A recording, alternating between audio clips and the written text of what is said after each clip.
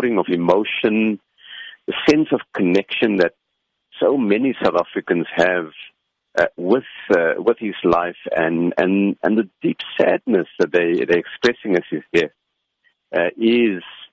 is because of that. And as a country, we are the poorer for losing one more of an outstanding generation of people that have brought us our democracy. Sir, share with us some of your anecdotes. You must have come into contact with Mr. Ahmed Kathrada during, your inspiring years of getting into politics, and of course, while doing your work.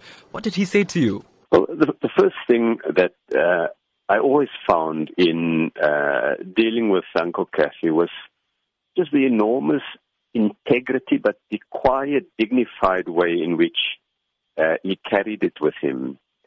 In all my years in both the movement itself and in government, he's never come forward and asked for anything. All of what he did in the struggle because he was living out his beliefs and his principles.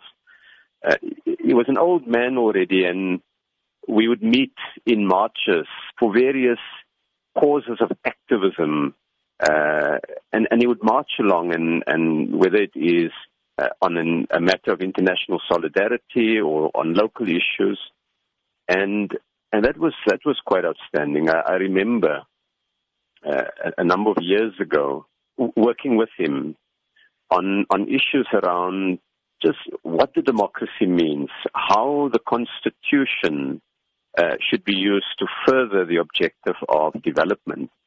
And what Uncle Kathy shared with me and with other colleagues is this fierce sense that what we fought for must benefit poor South Africans, that the life we're building mustn't be for our benefit as representatives in government or in the ruling party. It must be for everybody. He was always advising and talking about best practice, even to his last days, where he was critical of the ANC, the very movement he so proudly served.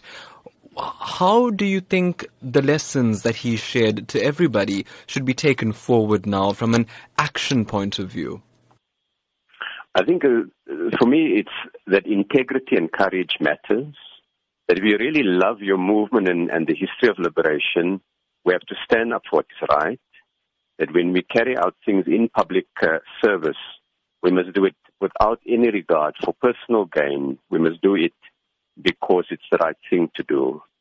That for me is really the lesson that's come out of it.